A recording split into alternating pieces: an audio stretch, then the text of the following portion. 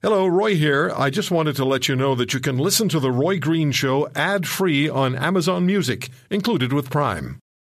Roy won't take no or no comment sitting down. This is The Roy Green Show on the Chorus Radio Network.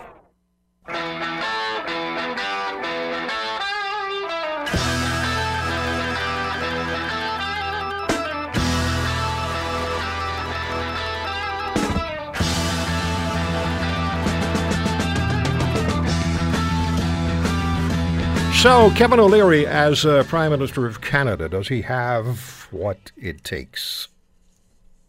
Not for one day or a week or a month, but for 4 years. Do you hear enough from Kevin O'Leary? Now, Sharon from Edmonton called in, and she was very unhappy with what Mr. O'Leary had to say about the border and migrants.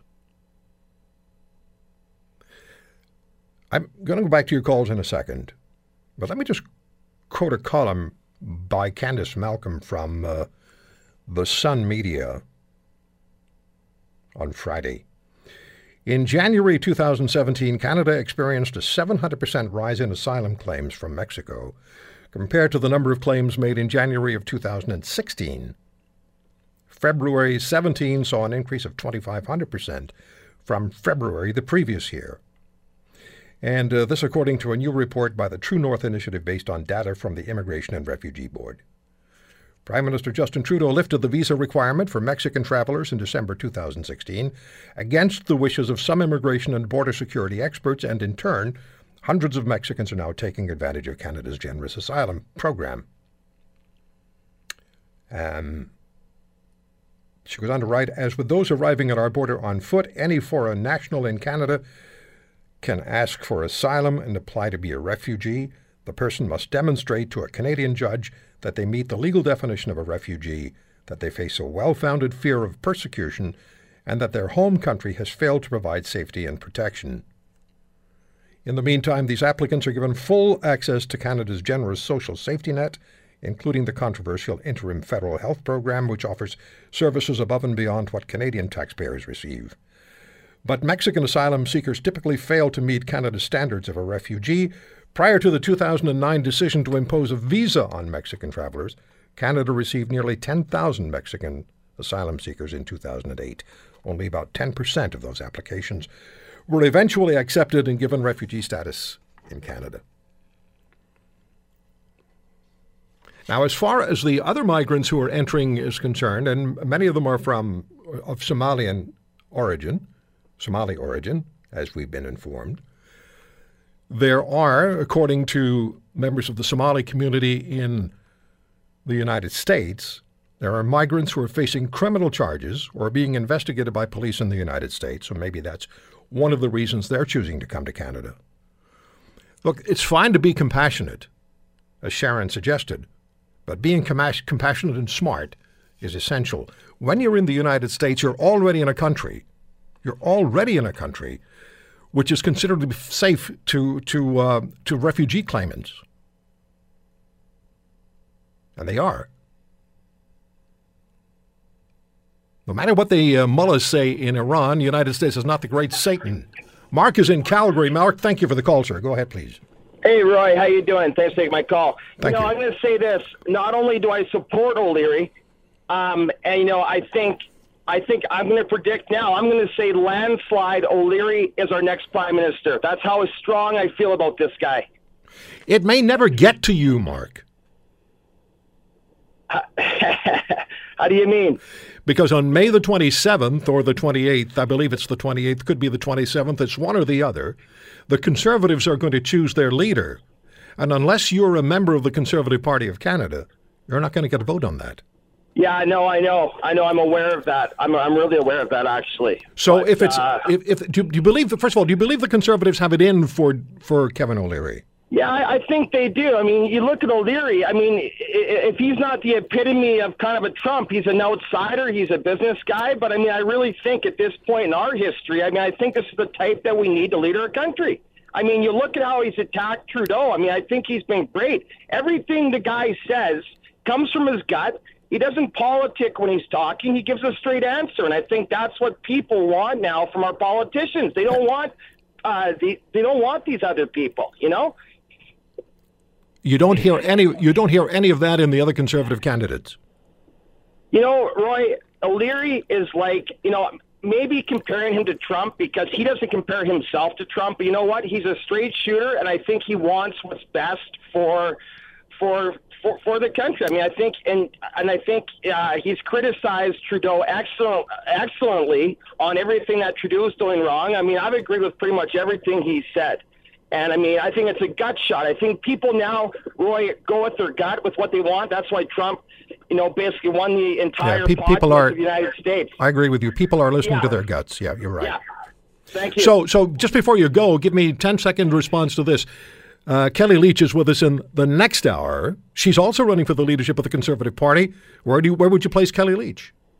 Roy, you know what? I've heard her speak. I mean, I think she's got some good ideas, especially with migration. I'd say the biggest thing we're facing right now as Canadians is going to be this migration problem.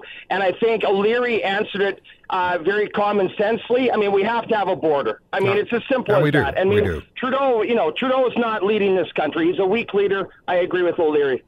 Thank you, Mark. Appreciate you calling. Calgary, Roy Green Show, Chorus Radio Network. Let's go to Ontario. And Al is in Barrie. Al, thank you for the call. Go ahead, please.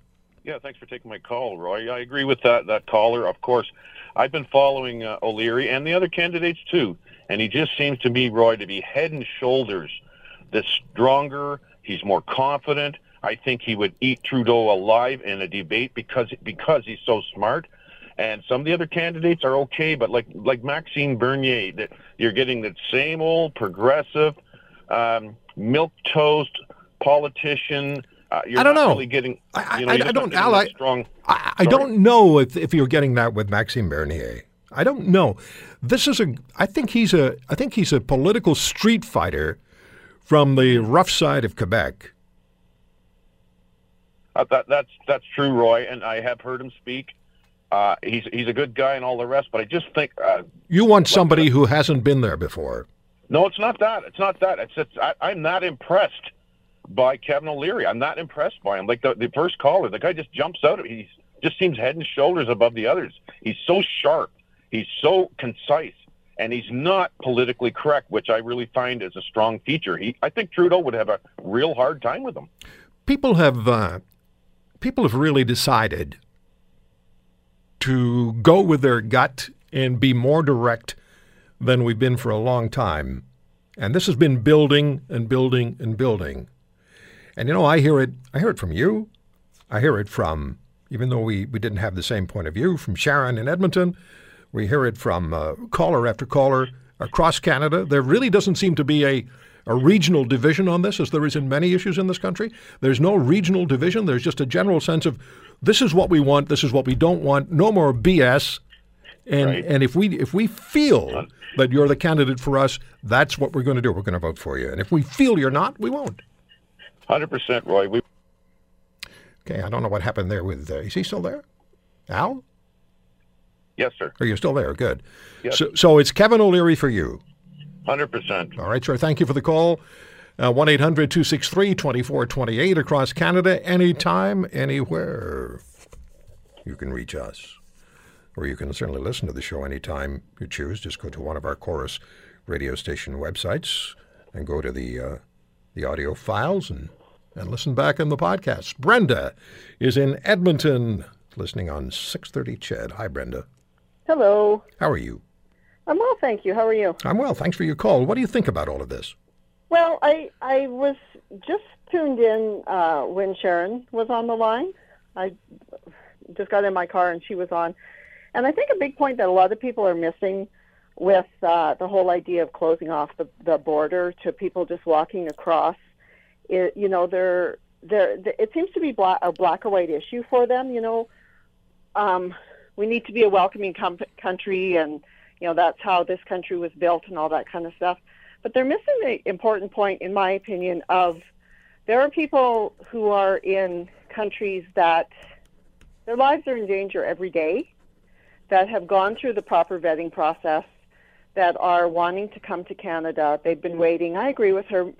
Maybe sometimes the process is too long for them to get here. Maybe it's not. Maybe, us being careful is very prudent. But every person that comes across the border from the States or from Mexico where they aren't in real danger is potentially taking a place from somebody who has done their due diligence, has, done the paperwork, they've waited in line, and they are in a position where their lives are in danger every day. Yeah, or they're, at the very least, they're slowing down the other applications, the legitimate applications, legitimate in the sense that people are doing it by the numbers. I'm not suggesting that people who are refugees are illegitimate, but I want to stress this point, that the people who are entering Canada from the United States made a decision to go to the United States first.